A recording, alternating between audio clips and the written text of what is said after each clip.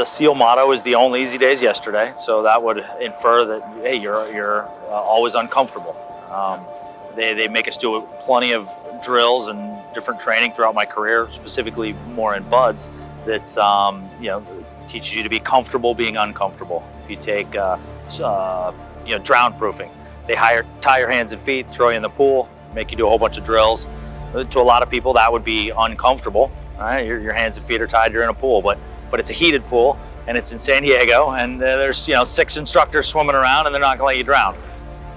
It's 6 months long.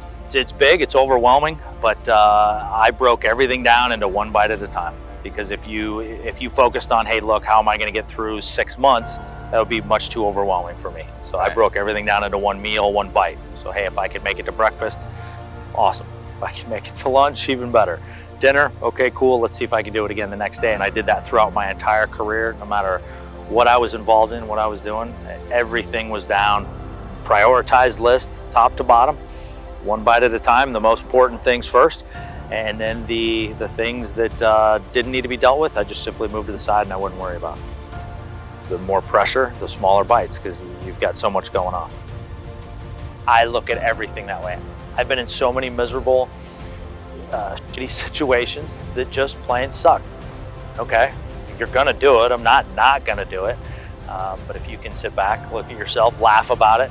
I've been in some crazy gunfight situations, you name it, where everybody's miserable, but you look to your left and right, you see your buddies, they're kind of laughing and joking, and you're like, okay, all right. I honestly, and you talk to different guys, some guys say, hey, they thought about quitting every day at Buds. I honestly never thought about quitting. Every single day, did I think, wow, this sucks? Absolutely.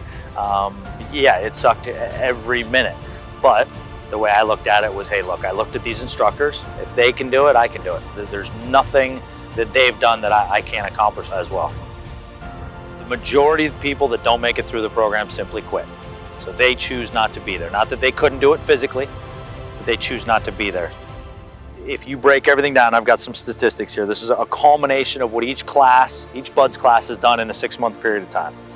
Each student runs 1,627 miles during that time, swims 134.2 miles, runs the obstacle course 39 times, conducts 42 dives, spending 61 hours underwater.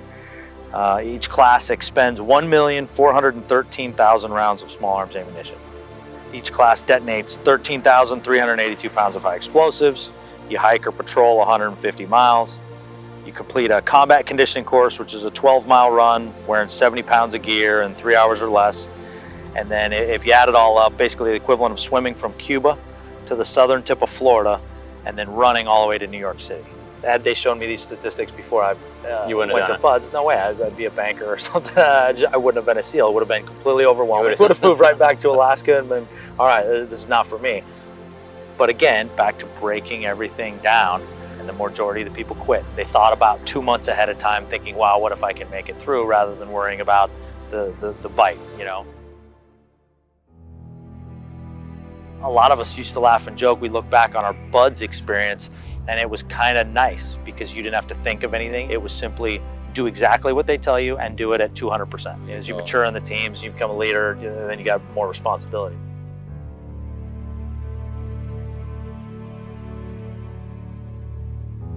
I remember a drill that our teachers had us do, and it had to have been 3rd grade. I don't remember exactly, but it had to have been around 3rd grade.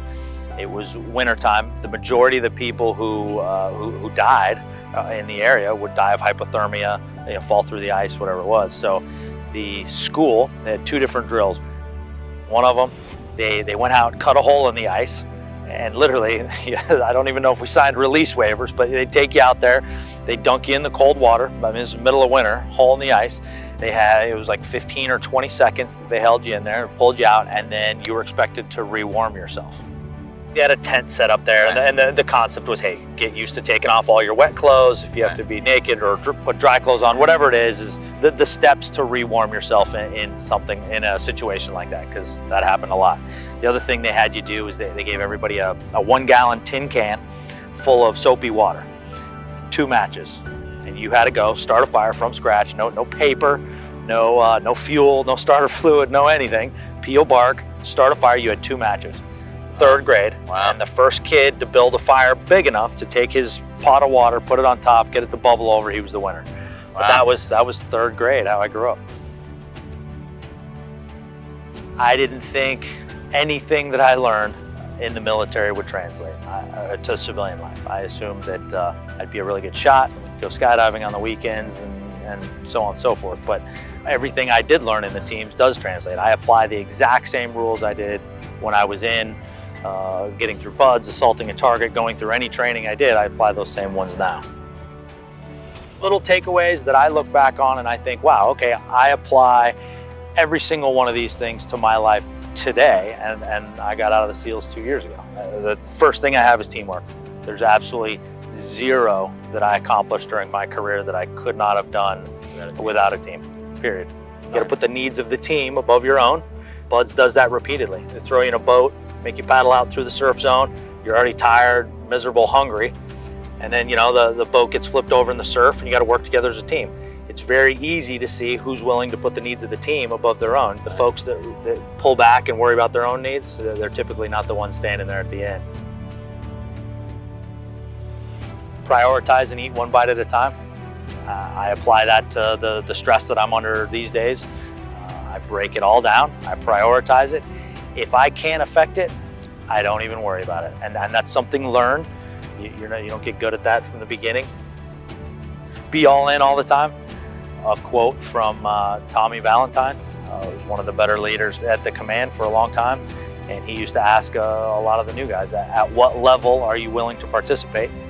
And the only right answer was be all in all the time. Whether you're sweeping the floors, charging a machine gun nest, whatever it is you do, I don't worry about 2 weeks in advance. I worry about what I'm doing right then in the moment, that I'm going to do that as best as I can. I look back and think, okay, listen, I'm nobody special. I haven't done anything different or better than anybody else, but I look back and think, okay, I lived through that situation. I can deal with this.